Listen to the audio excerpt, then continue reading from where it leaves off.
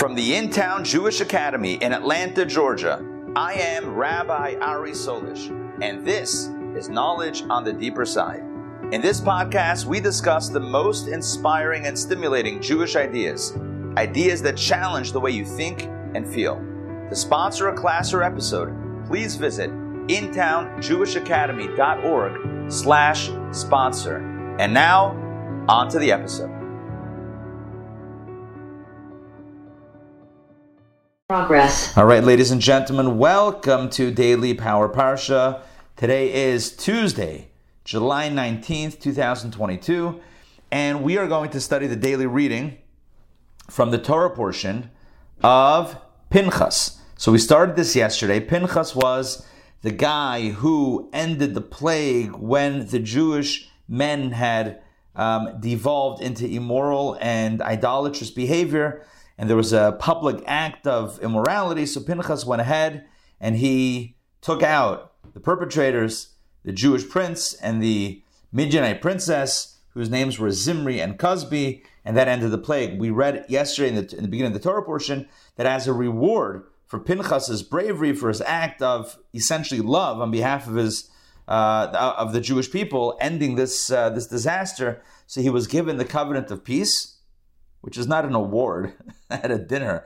We hereby present the covenant of peace to Pinchas. No, it was actually the covenant of the kahuna, of the priesthood, although his father was a Kohen and his grandfather was the high priest, was Aaron the Kohen, Gadol. Nonetheless, he was born before that priesthood was conferred, and thus he was not designated a Kohen until this moment in which he got this gift or this reward of priesthood.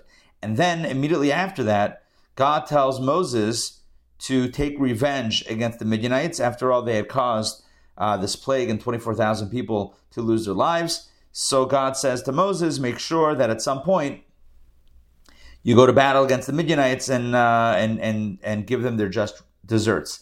That's put aside, and the Torah launches into the final census. In the lifetime of Moses, God tells Moses, it's time to count the Jewish people again, once again. And according to Rashi, we had two interpretations why the census. Either because many people had died, so now let's count how many are left. Second reason is Moses himself was about to pass away and transfer the mantle of leadership over to Joshua. So it makes sense that when he first got the people to lead, they were counted. When he hands them back over to God, to Joshua, whatever it is, then they should also be counted again. And then the Torah went, in the second reading of this week's Torah portion, went through all the 12 tribes, the different families, and did the total tally of the Jewish people at that time, or Jewish men, 20 to 60. And the total tally at this point was 601,730. All right, that is the recap that takes us to reading number 3.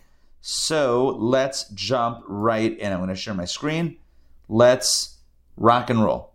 All right, Numbers chapter 26, verse 52. The Lord spoke to Moses, saying, you shall apportion the land. That, of course, refers to the land of Israel, not the desert.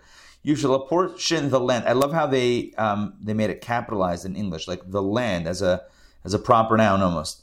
Among these, the tribes that we just counted, the 12 tribes, as an inheritance, in accordance with the number of names. In other words, please divide. God says, I don't know if he says, please divide the land of Israel amongst the 12 tribes in accordance with the families. In other words, the number of families, the number of people in the tribe. And as verse 54 continues, there needs to be some sort of logical division of the land. To the large tribe, you shall give a larger inheritance. In other words, if it's more populous, give them more land. And to a smaller tribe, you shall give a smaller inheritance. Each person shall be given an inheritance according to his number. In other words, it's very logical, it's very methodical, it's very much based on a formula. So if you have a tribe, yesterday when we counted the tribes, there were tribes that had, Shimon, because they were decimated in the plague, they had something like 22,000 people in the tribe, or heads of household, whereas other tribes had 40, 50, 60,000 members or households in the tribe. So obviously, if you're dealing with a tribe, hey Sandrine, welcome. If you're dealing with a tribe that has like 22,000 households versus 65,000, the 65,000 needs a larger space to live. So the larger tribe gets the larger inheritance, the smaller tribe gets the smaller inheritance. Everything is according to the cheshbon, according to the number, according to the count. Then God switches gears. Remember, this is all God telling Moses what to do. Now God switches gears, and he says in verse 55, only through the lot shall the land be apportioned. Lot implies chance, a lottery, total luck. Just draw lots. Whoever gets whatever, it's kind of like, remember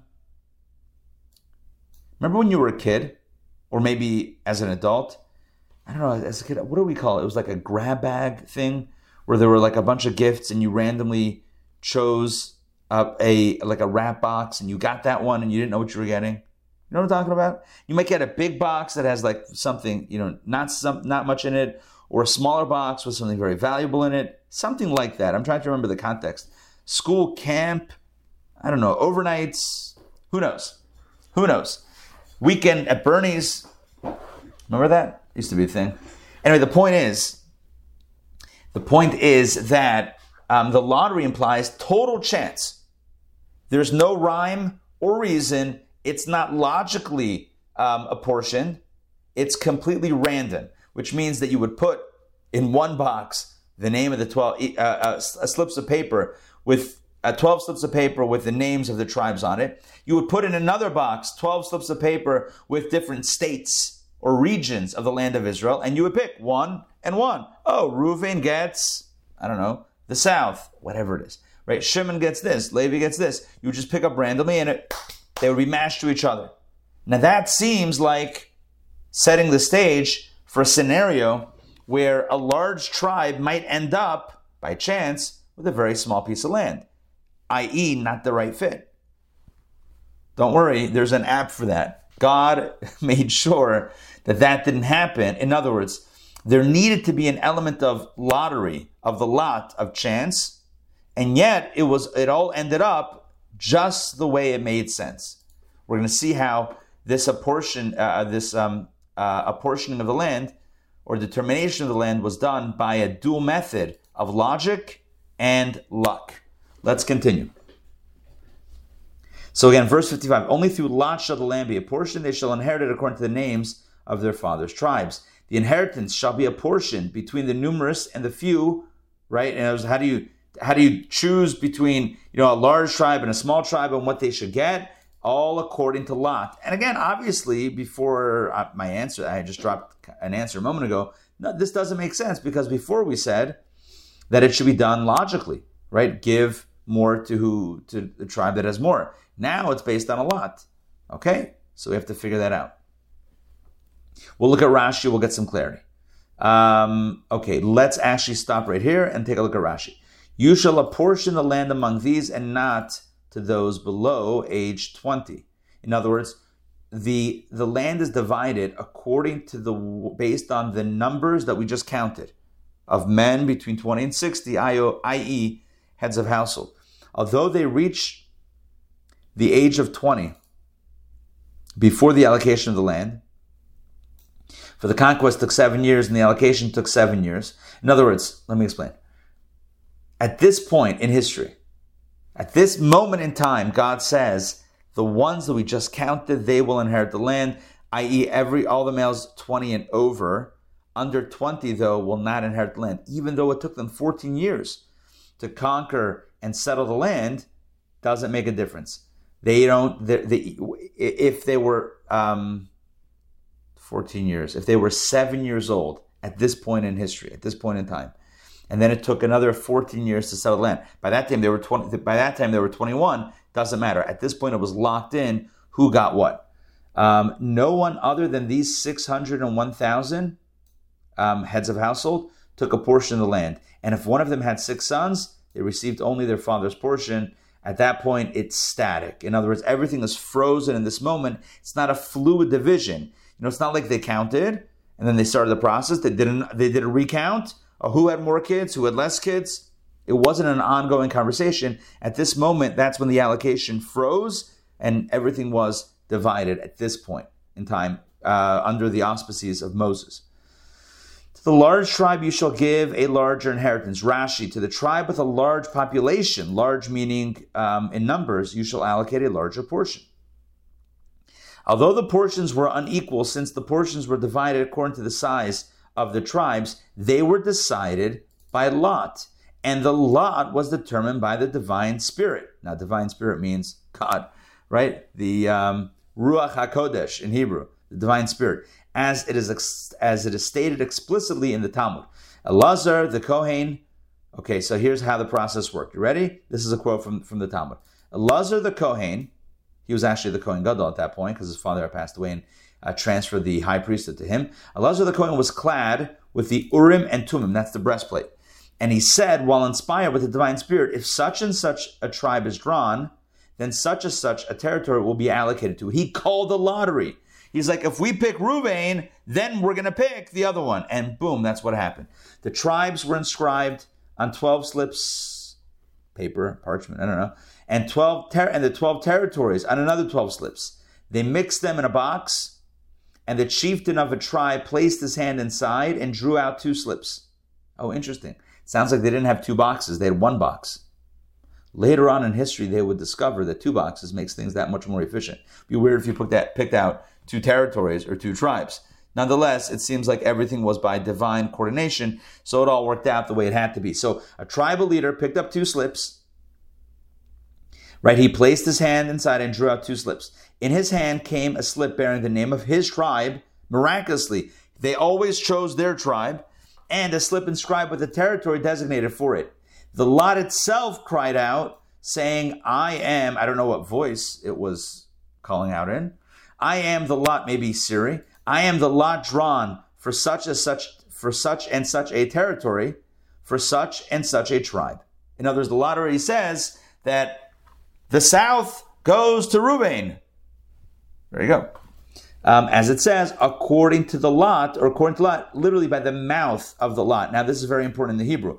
The Hebrew says, al pi hagoral. Pi means the mouth, right? Al pi hagoral means, well, less literally, it can mean by the decree of the lot, but it means literally by the mouth of the lot, by the proclamation of the lot. And so we understand this to mean literally the lottery spoke, a talking lottery. That's pretty cool.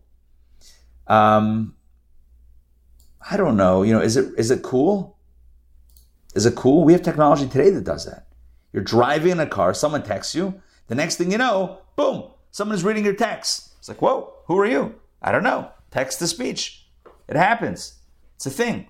So, listen, it's all a miracle, right? It's all God. But if human beings could figure out how to make text talk, you with me on this? If we can figure out how to make text talk, you don't think God can? God can't make a talking lottery? It's fine. God can figure that out too, right? God is smarter than the human being. God can certainly create that technology miracle where the lottery itself spit out a name and a territory, and it was all vocalized. There you go. Lot to text. My new app. Lottery to text. All right, let's get back inside. Let's continue the Rashi. Since some areas, now we're getting into some interesting ideas here. Since some areas, in other words, some portions of the land of Israel were superior to others, like in any real estate, ocean, Joy, you were talking about ocean proximity. Location, right? So that's it with real estate. So since some areas were superior to others, the land was not divided solely according to measurements. This is very interesting. But it was assessed an inferior piece of land sufficient to sow a kor, which is a certain amount of grain, was equivalent to a superior piece sufficient to sow a 30th of a kor. It all depended on the value of the soil. I love that. In other words, it's very important. Okay, hold on. Let's talk. Let's talk for a second. You're buying a house in Atlanta, and so you check Zillow, and Zillow tells you that this house is X number of square feet, the property is X number of square feet, and the price is, whatever. And it says, it does the quick calculation, how much money per square foot? Is it 200? Is it 250? Is it 300? Is it 400? Whatever. How much money per square foot? That's an algorithm. And you would say, okay, good. So that's going to be across the board. So there's a certain allocation per square foot. There's how many people per square foot. So if you have 60,000 people, right, 60,000 people, you need X number of footage, whereas if you have 20,000, you need less. Great. I mean, it's not peoples, it's households. Whatever. That's not the only cheshbon. It's not the only calculation. It's 3D. It's not 2D. It's three-dimensional. There's one more dimension here. It's not only people, and it's not only number of people and square footage. There's a third dimension, and that is the quality of the land, location, or whatever. Because, and here's my X factor, start looking at Zillow in Manhattan, and you tell me how much that is per square foot, right? How many people you can put in per square foot? Just different types of building. And how valuable it is per square foot, which means like this.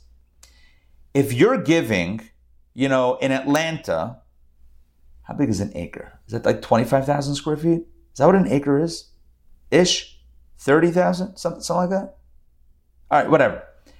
Something around that. So if you can get in, I don't know, I'm totally making up numbers now. How many people could you fit on an acre of land? You can fit, how many homes could you fit in an acre? You could probably fit, it depends if it's in town or in the suburbs, right? In the suburbs, one house. In the real big suburbs, one house. In the city, many more can squeeze in. So you have to figure out, how many people can fit in a certain part of land and how much value that has. So the point is like this, that every land is going to be different. That's what Rashi says. Some lands are superior. What does that mean? Either because it's got a better view, whatever, but it also means that the land itself, for whatever reason, is more valuable, which means that you're just not going to get an acre. It's not going to be acre. It's not going to be one formula that says, 10 homes per acre, right? 10 homes per acre, wherever it is. So depending on how big the tribe is, that's the formula, 10 homes per acre. That's not the case. 10 homes per acre here, 20 homes per acre over there. It's more valuable. You're getting less land. That's it. Straight up, you're going to get less land. Does that make sense? I think I'm probably saying obvious things. Now the point is, just trying to explain Rashi. There's a third dimension. It's number of people, area of land, quality of land. Those three factors coincide or collide or work together to provide the formula for the land allocation. That's what's going on over here. Okay, back inside. Let me share my screen. Only through Lot shall the land be a portion, shall inherit according to the names of their father's tribes. This refers to those who came out of Egypt. Scripture treats this inheritance differently from all other inheritance mentioned in the Torah. For in the case of all other inheritances, the living inherit the dead, whereas here the dead inherit the living. What does that mean? Rashi asks rhetorically, how is this? What does that mean? Two brothers who came out of Egypt, who had sons that entered the land. One had one son, and the other had three. The one received one portion, and the three received three. As it says, you shall apportion the land among these. The inheritance of these four reverts to their grandfather who left Egypt, and they divided everything equally. This is the meaning of what is said, they shall inherit according to the names of their father's tribes. For after the sons received it, it was divided up according to the fathers who had left Egypt, whereas had they apportioned it originally according to the number of who came out of Egypt, these four would not have received four, but only two portions. Now, however, they received four portions. Basically, we're going by the kids, not by the initial parents who came out of Egypt. We're not going by the initial ones who came out of Egypt, but their children. Therefore, the one who had more progeny would get a larger allocation, more portions of the land as opposed to less. And that's what it means that the dead inherit the living. In other words, the calculation of those who passed on is actually determined by the next generation. Whereas usually it's the next generation gets whatever the previous generation left them. Here it works the other way. The previous generation, the allocation is divided based on how many kids they had In other words, you look further to understand how the allocation goes backwards. Okay, only through Lot, ach begorah, the word ach, which means only or but or however, excludes Joshua and Caleb from this measure of allocation.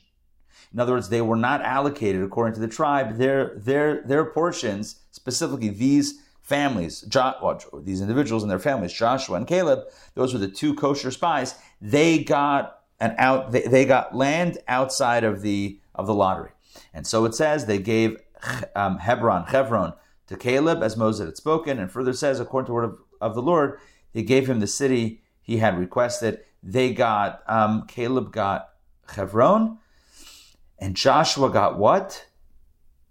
The city he had requested. Okay, whichever city that was, he was also excluded. They cut him a deal outside the lottery. Okay, of their father's tribes, excluding proselytes and Gentile slaves, they did not get in on the goral on the lot. The inheritance shall be a portion between the numerous few according to Lot. Literally, as we said before, by the mouth of the Lot spoke out, as I explained above, verse 54. This tells us that it was divided by the divine Spirit. This is why it says in accordance with the Lord's word. Okay, so I want to just quickly summarize all this. And the summary is that there were two forms of division. There was of the land. There was a logical division wherein we took account, we understand the needs of the tribes and the tribal families, we understand the land that we're dealing with, and it makes sense that this large tribe gets this large area, or maybe gets a smaller area, but in a more sought after, a hotter location, whatever it is, right? So that's figured out logically. And then they drew lots. And the lot said, this one to this land, this one to that land. The question is asked, why do you need both systems? Either do it logically or do it with divine magic. Why do you need both? So there's a beautiful answer that's given, an answer that I've certainly shared before in other classes, in other contexts, but it's very, very important to the conversation today and really to the conversation about our lives always. And that is, hey Mark, good to see you, Mark. And that is the idea, the reason why the land was divided, both logically and according to the lottery, to the word of God, as it were, is to tell us that in life, even in 2022, when we make logical calculations of where we should live and what we should do and all of these types of logistical conversations, right? Like which tribe should be in which land, these types of logistical conversations, we believe that there's a stamp of approval from God's word, that we're being guided by the divine Holy Spirit. I mean, that sounds a little weird, but by the divine Spirit, by Ruach HaKodesh. Not that we are prophets, not that we are tzaddikim and rebbes, that we have this type of spiritual vision, but we believe that even to this day, God, famously as the Baal Shem Tov taught, God guides the footsteps of human beings to where they need to be, which means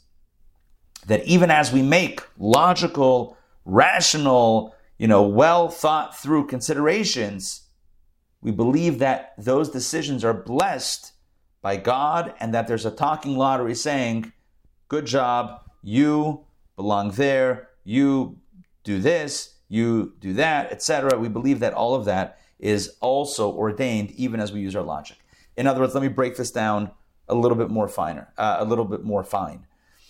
If we had thought, if the Torah would only have told us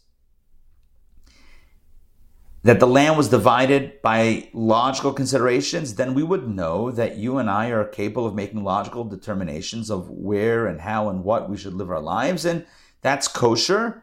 But is it part of the divine plan? We don't know. I mean, you got to do what you got to do. You got to make your best decision. After that, who knows if that's the right thing or the wrong thing? We don't know. If the land was only divided according to the divine word of the lottery, we would have thought that it's only when God speaks to you that It's if there's a talking lottery, then that somehow God communicates with you. Then that it's divinely ordained. Otherwise, you're literally on your own. But because the Torah does both, the Torah says the land was apportioned logically, rationally. And it was also portioned by the talking lottery, by divine decree. What that tells us is that even our logical considerations, ultimately we believe and we pray and we hope, are also blessed by the divine plan and by God's providence as well. So oftentimes the question is asked, how do we reconcile free choice with divine providence? I feel like somebody asked that in a recent course. How do we reconcile divine providence and free choice? If God is ordaining everything, if God has a master plan, etc., then where do we come in? What's our choice? The answer is, one of the answers is, that God's providence we don't know about. So that doesn't influence our decision. How can you be influenced if you don't know about it? In other words, you're influenced by what you know. The fact that you can make any choice that you wish is absolutely true. You are free to choose. In other words, there's no knowledge, there's no awareness, there's no compulsion that's forcing your hand. And yet, what you and I choose is ultimately part of the master plan. We made a logical decision, and God's lottery said that is the way it was meant to be. Now, this is true for better or for worse, which means that when we make a negative decision, it's also ordained, as it were. And what does that mean? God wants us to make a negative decision? No. God wants us to rebound or to pivot from that place of negativity for something greater. But the bottom line is everything. Ultimately, all of our footsteps are ordained, guided, and thus, on some level, blessed by the divine talking lottery. So last week we had a talking donkey. This week we have a talking lottery. There's a lot of things that are talking nowadays. A lot of things lately that are talking. Okay. Back inside. Okay, let's start verse 57 in a moment. Oh, speaking of 57, as a guy from Pittsburgh, you hear the number 57, what do you think about? Immediately you think about Heinz, right? You guys with me on this? Heinz, 57 varieties. It's like, at least in Pittsburgh, headquarters of Heinz, like a whole thing, 57.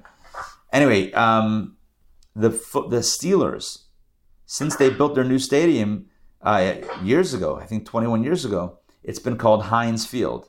Well, that naming right just ran out. And the Steelers announced they're going with another name of some like random investment company from out west. Stokely. Huh? Stokely. Say it again? Stokely. Is it? Oh, I don't know what that is. Anyway. They also make that. Oh, that's funny. That's funny. Yeah. Yeah, exactly. The competition. Man, the big squeeze. No, so anyway, I still remember the Heinz commercials where the guy, before plastic squeeze bottles, right? The glass bottle where the guy puts it on top of the roof and it's so slow coming out. Remember the ketchup bottles that would never come out? So it was so slow, the guy like ran down the stairs of the apartment building and then came with his hot dog, and that's right when it started coming out. Obviously, commercials, Hollywood, but it was always a great commercial. So why do I say that? Huh? Yeah, they played the music Anticipation. Yeah, and Anticipation, something like that, yeah. And the tagline was, "The best things come to those who wait." That was like the tagline. Okay, so now with that in mind, totally off topic, let's jump into verse 57. Oh, look at that.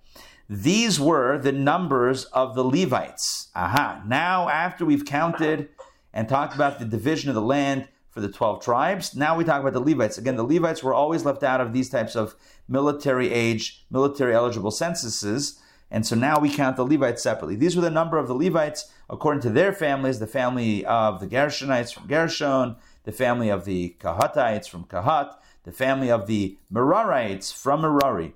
These are the families of Levi, the family of the Libnites, the family of the Chevronites, the family of the Machlites, the family of the Mushites, the family of the Korachites. And Kahat begot Amram. Aha, look at that. Kahat begot Amram. The name of Amram's wife was Yocheved, the daughter of Levi, whom her mother had born to Levi in Egypt. She was born at the border when they arrived. Yeah, at the wall. She bore to Amram the following children: Aaron, Moses, and their sister Miriam. All right. Born to Aaron were Nadab, Abihu, Elazar, and Itamar. Well, Nadab and Abihu, as we know, died when they offered up an unauthorized fire before the Lord. And those counted, we're counting the Levites and counting the Kahat family. We went off on a bit of a tangent. I don't know if it's a tangent. We spoke about the family of Amram because that's Moshe, Aaron, and Miriam's family. And then we spoke about Nadab and Abihu and like all that stuff. Okay. But now let's get back to the numbers. And those counted of them, so the Kahat Levite families, or the Levite Kahat family, however you want to say it, they were 23,000, every male aged 1 month and upward, for they were not counted among the children of Israel, since no inheritance was given them among the children of Israel. Now, I wonder if these 23,000 were of all the Levite families or just Kahat. It's possible that these are all the Levites. All the Levites, all the Levite males from 1 month and up were 23,000. Mark, as I always remind you, you're a Levite. This is your family. This is your mishpacha we're talking about. All right. Back inside. This was the census of Moses and Elazar the Kohen, who counted the children of Israel in the plains of Moab by the Jordan at Jericho. That's where Moses will ultimately pass away, right in that location. They were at the final stop before Israel. Among these, listen to this, among these counted right now, there was no man who had been included in the census of Moses and Aaron when they counted the children of Israel, in the Sinai desert. In other words, 40 years prior, when they did the last census, no one that was counted then was counted now. Let me just quickly explain. As you recall, the Jews wandered for 40 years, and the reason was that entire original generation should pass away, and the new generation steps in, and they're going to go into Israel. And the Torah is doubling down on this and verifying and saying that there was no one counted. I mean, the Levites, forget the Levites, because they weren't ever decreed to die in the desert. But of the 12 Israelite tribes, right, of the 12 tribes, the 601,730 men between 20 and 60, none of them were part of that previous census 40 years prior that was done in the Sinai desert. Back inside, in other words, all of that generation had passed away. For the Lord and the Torah, yeah. It didn't, according to Rashi. It didn't what? The men died, but the women didn't. Right. Correct. Yeah. There was no man. Exactly. There was no man who was counted now that was counted then. All the men that were counted then had passed away. Why? Why? So the Torah reminds us, for the Lord had said to them, they shall surely die in the desert, and no one was left of them but Caleb, the son of Jephunneh, and Joshua, the son of Nun, and of course Moses. But Moses is also not going to make it into, Moses is a Levite anyway, so he's not part of the decree, whatever. Point is, Caleb and Joshua were the exception, everyone else was the rule, and no one from that previous generation had survived to this point. Let's look at Rashi. Rashi, we talk about the Levites. These were the family of Levi. Missing here, Rashi does some fact checking, are the family of the Shimeites, the family of the Uzzielites, and part of the family of the Yitzharites. Okay? In other words, they're not mentioned. Question is, why not? They were mentioned in Exodus. The family of Levi, of the Levites, they had more names than here. What happened to those families? Rashi leaves us hanging. Rashi leaves us without an answer over here. He's saying it's just missing from this count, but they were counted in the previous census. Okay, whom her mother... Rabbi Aaron, yes. I've got a footnote. It says Rashi, to verse 13, says that by the time of the census, these Levite families no longer existed. Well, there you go. Rashi answered already in a previous Rashi. We must have skipped over that one. I think that was a long Rashi that we skipped over. Yes. Rashi in verse 13. Let's actually look at that. So Rashi explains that there were certain Levite families that were not counted. Here we go. The Levites. Now, Rashi explains why. There were individuals that after after Aaron died. Okay, take a look. I'm going to show. We skipped this because it was a long Rashi, and I think we're running out of time. Whatever, but it's important. I think it's important to have this general knowledge. When Aaron died, Rashi says, this is earlier. When Aaron died, the clouds of glory withdrew. The Canaanites or the Amalekites, they were really Amalek, they came to fight against Israel, and the Israelites, the Jewish people, basically panicked, and many of them, or a number of them, actually started running back, retreating and retraced, like going back from their journeys. So listen to this. I'm skipping some of the scriptural source texts, and just getting to the narrative here. They turned back, and the Levites pursued them to bring them back. Look at that. Basically, some tribes or some families from the tribes started retreating and running away, while the Levites chased after them. And it looks like it ended up in a war, in a battle of Levite versus runners. They ended up killing 7 of their families.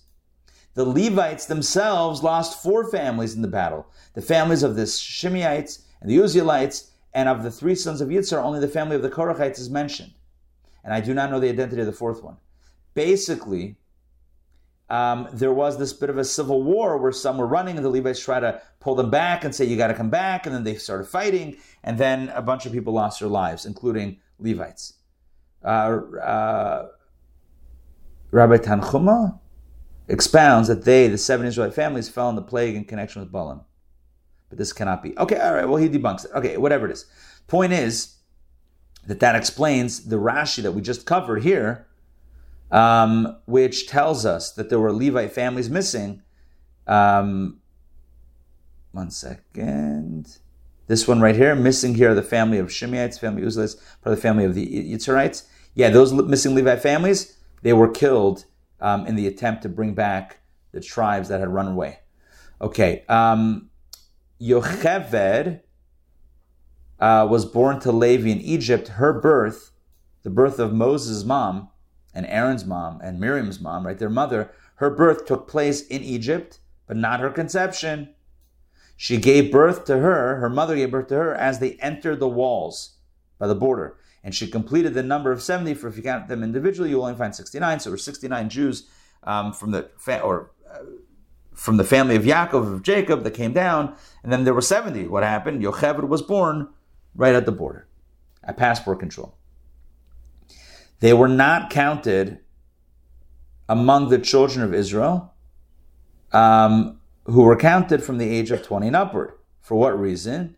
Since no inheritance was given to them. The Levites did not get an inheritance. And those who were counted from the age of 20 were recipients of an inheritance. It says each person shall be given an inheritance. We read the census, and then we said all of them are going to get an inheritance, and then the Levites are counted later. Why? Because they're not getting an inheritance, because they're not of military age, or they're not of military status. They're just a different category of community.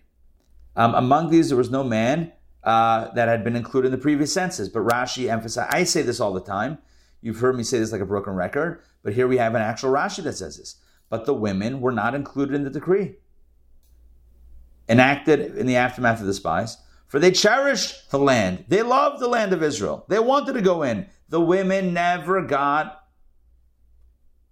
hoodwinked into this, revolt against the men said, let us appoint a leader and return to Egypt. Whereas the women said, give us a portion. We want the land. Those guys, whatever, those jokers, let them go where they go. We want the land. This is why the passage of Tzalafchad's daughters follows here. Rashi explains the juxtaposition with the very next piece.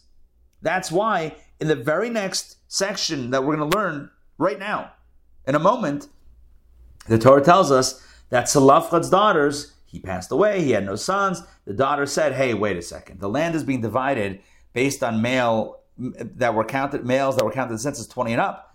Males. We don't have any males in the family. Dad died. There's only us daughters. We're going to get cut out? No way. We want a portion of the land. So the juxtaposition here, is, well, first of all, it makes sense because we counted the people, talked about dividing the land, and now Tzalafchad's daughters are raising their hands saying, hello, don't forget about us. But it also works with this because the Torah tells us that the men none of these men had been around before because all those men died, but not the women. The women always loved the land. And the proof is, take a look at the very next section in the Torah. Chapter 27, verse number 1, let's jump in. This will take us to the end of the reading. The daughters of Tzalafchad, the son of Chefer, the son of Gilead, the son of Machir, the son of Menashe. Okay, so they came from the tribe of Menashe, of the families of Menashe, the son of Joseph. Okay, so Joseph, son Menashe, son Machir, son Gilead, son Chefer, son Tzalafchad, had a bunch of daughters. It's a lot of generations also. Great granddaughters, etc. So they were daughters of Tzalafchad, so they came forward. They stepped up. To who? Moses and Elazar, we'll see soon. But they came forward. Now, what were their names? So his daughters' names were Machla, Noah, not Noach, like the biblical, like the art guy, different spelling. Machla, Noah, Chagla, Milcah, and Tirzah. 5 very special, very righteous women who were just in love with the land and were not going to get cut out of this land. They stood before Moses and before Elazar the Kohen and before the chieftains and the entire congregation at the entrance of the tent of meeting. So they called a press conference, everyone was around, basically. And they said the following: our father died in the desert, but he was not in the assembly that banded together against the Lord in Korach's assembly. He was not, he died. He did not die as part of the attempted coup of Korach, but he died for his own sin. And he had no sons. So he didn't die like all the Jews of that generation died. No, he died for his sin, but it wasn't the revolt against you and God. But he died and he left no sons. Only us, 5 daughters. And look at how they phrased their request. Lama Yigara. Why should our father's name be eliminated from his family because he had no son? Give us a portion along with our father's brothers. Yes, you're dividing it based on male head of households, men 20 to 60 of this new generation. That's the algorithm that was figured out. And the intention was, look, men, head of household, so they'll give to their family, to their wives, their children, whatever the calculation was. But bottom line is, our father deserved a piece of land. He left no sons, so he's not counted. No sons are counted, so we're off the grid. Our family, our unit is now off the grid. That's not fair. We want to be counted. We want a piece of the land. It's good. It's a very, very good claim. Very good. I don't know what you would call it. Very good petition. So Moses brought their case before the Lord. The commentators wonder, why didn't... No, listen. Spoiler alert. God says, yeah, give them the land. Of course. Don't cut them out. Give them the land. That's the answer. We'll read it tomorrow. We're not going to do that today.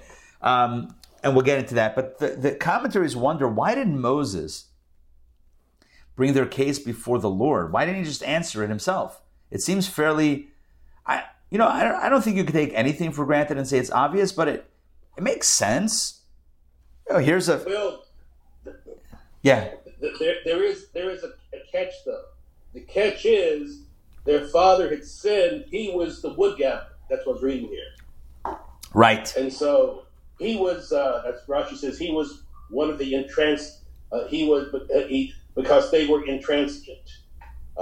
So I guess stubborn, whatever. So I guess that was the catch. It wasn't that cut and dry. It wasn't. There was some questions about the family. Okay. Yeah. But not, so okay, good. So God answers yes, give it to them. But there's another answer that I want to share that I think is beautiful. Look what they said. Our father died for his own sin. He was not part of the revolt of Korach. He did not die in Korach's crew. In other words, they basically told Moses, our dad, he had his own issues, but he was a fan of yours. He liked you. He didn't start, once you flatter a judge, he has to recuse himself. No, really, that's one of the lessons that we learn. Really, a lesson till this very day. That if a judge, or by the way, a rabbi also, if you're in the Hebrew, we call it negea b'davar. If you have any type of, how how do you translate that? Negei b'davar means personal prejudice or whatever it is, right? Any prejudice in the case or any personal, flattery. Oh, I've always been a fan of yours. Now will you judge my case? Nope, not anymore. You just You just said that your dad was a Moses fan. He wore his I Love Moses t-shirt. He had Moses merch.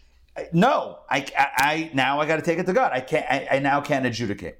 The Talmud says based on this that there were rabbis.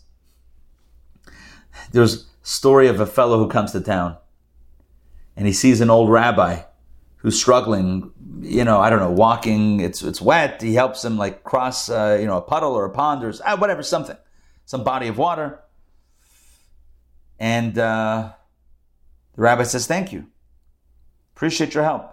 The next day in court, this rabbi was a judge. He sees this guy as one of the litigants. He had come to town for a court case. He says, "I'm off your case. You helped me out yesterday. There's no way I can. That's it. I'm out." You have, I think our country also, I think our legal system respects that, conflict of interest, and does its best to make sure there's no conflict of interest. But I think Torah sets the standard for this, and we see that Moses, the moment they said that our father was not one of those that revolted against you, I'm out. Take it to God. I can't judge. I mean, because if he says, sure, you can have the land, how do we know that that's what the law is, and not because, you scratch my back, I'll scratch yours. You don't know. The optics are bad. That's it. You're done. You just have to step away from the case. Let's jump back in. Let's take a look at Rashi's as we close out today's reading. Yeah. Rabbi Art. Yeah. Yeah, I've got a footnote on that. It says, regarding the Pesach Sheni offering, the wood gatherer and the curser, I don't know if he's the same one, we find that Moses did not know the halakha until God told him what was to be done. And it goes on, but it says, nevertheless, we do not find in any of those places that Moses actually asked God for decision. As soon as Moses declared his ignorance of the matter, God spoke to him and taught him the halakha. Here, however, Moses has to bring their case before Hashem, before the halakha was revealed to him. That he had to do so here indicates that this law had purposely been concealed from him. That's it's a commentary. It's the Maharal of Prague, actually. The great Maharal who created the Golem. He wrote a commentary on Rashi. That's him, Gurari. So what's interesting about that is that's another reason. In other words, the other reason given why Moses took it to God is because he had not yet been taught the law. He had no idea. It's not like he learned it from God and then he forgot it and then he had to go to God because he forgot it or some other reason. No, he had never been taught. He had never been taught this law prior. Okay, let's jump into Rashi from verse 1. So we trace the lineage. Daughters of Tzalafcha, son of Chefer, son of Gilead, son of Machir, son of Menashe, the son of Yosef. So why does it have to say Menashe, the son of Joseph? We know that Menashe is Menashe. We know who Menashe is. Menashe and Ephraim, the two sons of Joseph. Why do we go back all the way up to Joseph? So Rashi asked that. Why is it said? Has it not already said the son of Menashe? Why do we need to add Joseph? But to inform you that Joseph cherished the land, as it says, and you shall bring up my bones. And his daughters cherished the land. As it says, give us a portion. In other words, we're understanding where their fierce desire for Israel came from. Joseph, before he died in Egypt, he said, make sure when you leave, get me out of here, take me to the promised land. And his great whatever granddaughters, the daughters of Tzalafcha said the same thing. We want a piece of the land. It was in the family. It was in their blood to love the land of Israel. Hence, they were of Joseph's family in spirit, and to teach you that they who are mentioned in the verse were all righteous. For anyone whose deeds and whose father's deeds are not clearly described, but Scripture specifies one of them to trace his genealogy for praise, he is a righteous man, the son of a righteous man. But if it traces his genealogy for shame, as for example, Ishmael, the son of Netanya, the son of Elishama came, it is known that all those mentioned with him were wicked people. Okay, whatever. Basically, since we're going daughters of Tzalafcha and all the way back to Joseph, and Joseph loved the land, and these women, these 5 daughters of Tzalafcha, they loved the land as well. That means that everyone in between, they were all righteous, they were all tzaddikim, they They were all very special people. Machla Noah, later it says Machla Tirza in a different order. So here it lists the 5 daughters of Tzalafchad in one order. Later on it lists a different order. Rashi says the reason for the switcheroo, this teaches us that they were all equal, one to each other. Therefore, Scripture changes the order. Don't think that we're ranking them in order of righteousness, that this one was better than this one, better than that one. No, we're mixing up the order. They were all equally righteous. They were all equally special. They stood before Moses and Elazar. The statement that they stood before Elazar informs us that they stood before them only in the 40th year after Aaron's death. Right. So this question, this request came at the end of the journey, the end of the 40 years. Before Moses and afterwards before Elazar. Is it possible that if Moses did not know the law and Elazar did know? So why would they present the case to Moses and Elazar? Once you ask Moses, Elazar, if Moses knows, great. If he doesn't, you're going to go to Elazar? How would Elazar know the law? What does that even mean? Why'd they go to 2? But transpose the verse and expound as if it were written before Elazar and before Moses. So Rashi says, okay, reverse it. What it means is they went before Elazar, and then when Elazar didn't know, they escalated it to Moses. These are the words of Rabbi Yeshua. Abba Chanan said in the name of Rabbi Elazar, they were sitting in the study hall and they stood before all of them. Oh, so one answer is no, they went to Elazar first and then Moshe. The other answer is they were all standing together, and these women came in and they put forth their request. Our father died, but he was not. Since they were not going to say that he died for his own, since they were going to say that he died for his own sin, they had to say that it was not for the sin of those who grumbled, right, the complainers, and that he was not in Korah's company who incited the people against the Holy and Blessed be He, but he died for his own sin alone. He did not cause others to sin with him. He sinned, yes, he died, but he was not a rabble rouser, nor was he a pot stir. Rabbi Kiva says he was the wood gatherer. Rabbi Shimon says he was among those who ascended the mountain defiantly. So either it was the wood gatherer who gathered wood on Shabbos, or he was one of those who, after the decree of the 40 years of wandering came out, the people said, no, we're going to go anyway into the land, and they were killed, and they shouldn't have gone against God's will, but he went. So according to that opinion, Rabbi Shimon says he was one of those guys. Okay, why should our father's name be eliminated? We are instead of a son.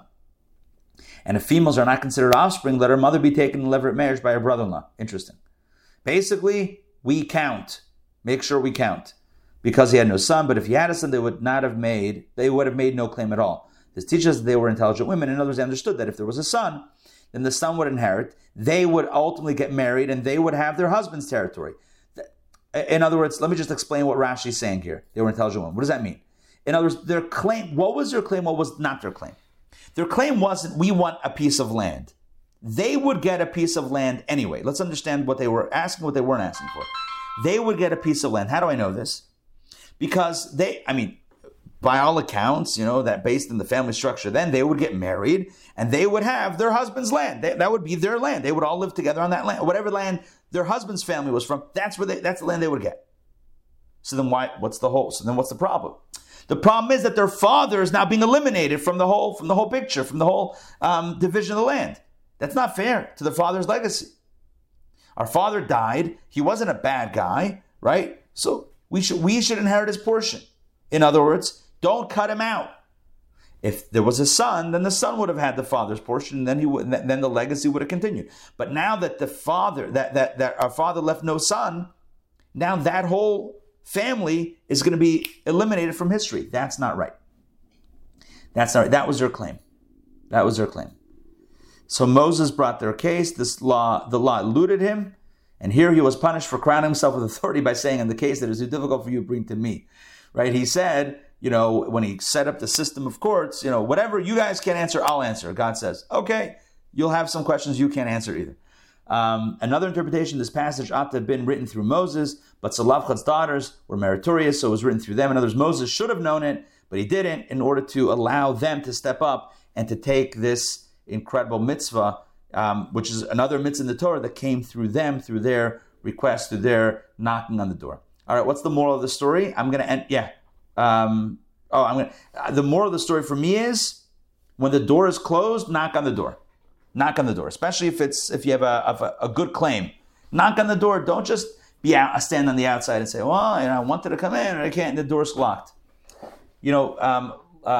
Fortune favors the bold. Is that a line? Did I just make that up? I don't know. But fortune favors the bold. Be az kanamer. Be bold as a leopard. It says in Pirkei Avot. Yes, you also have to be humble, sure, but humility should not be confused with lack of self-confidence and lack of drive. We have to be humble, we have to be, etc., but we also have to have drive, ambition, and know what we want and pursue it. All of those are true, all of the above. The daughters of Slavcha teach us how to know what you want and how to go for what you want with determination and with clarity of purpose and strength and inner fortitude, etc. And they got what they wanted ultimately, as we'll see tomorrow. They got the land of their father's portion. All right, that's it for today. So message, be bold. Be bold. Comment. Yes, go. I also think that this story, this portion, is a moment in time. So it's like two brothers, one has one son, one has three sons. Each son gets the portion. So with the women, it's the same thing. We are a moment in time. We may be married in the future, but at this moment in time, our name has to be represented. Love it. Love it. Yes. Yes, they stand up. They demand recognition and representation. They get it. And this opens up a new mitzvah in Torah, which is amazing. All right. Good. Great to see everybody. I'm going to run. Thank you. Joy, Sarah, Sandrine, Mark. It's great to see you all. Great to study together. We'll see you tomorrow. Same bad time, same bad channel. Take care. See you then. All right. Bye-bye. Thank you for listening. I hope you enjoyed today's episode. As always, you can find us online at intownjewishacademy.org and on YouTube at Intown Jewish Academy. New episodes of the podcast come out a few times a week. If you don't want to miss a single episode, then hit the subscribe button. If you enjoyed today's episode, please take a moment to leave a rating or review. It means a lot to me and it helps other people find the podcast. Thanks so much for listening, and I hope you have a wonderful day.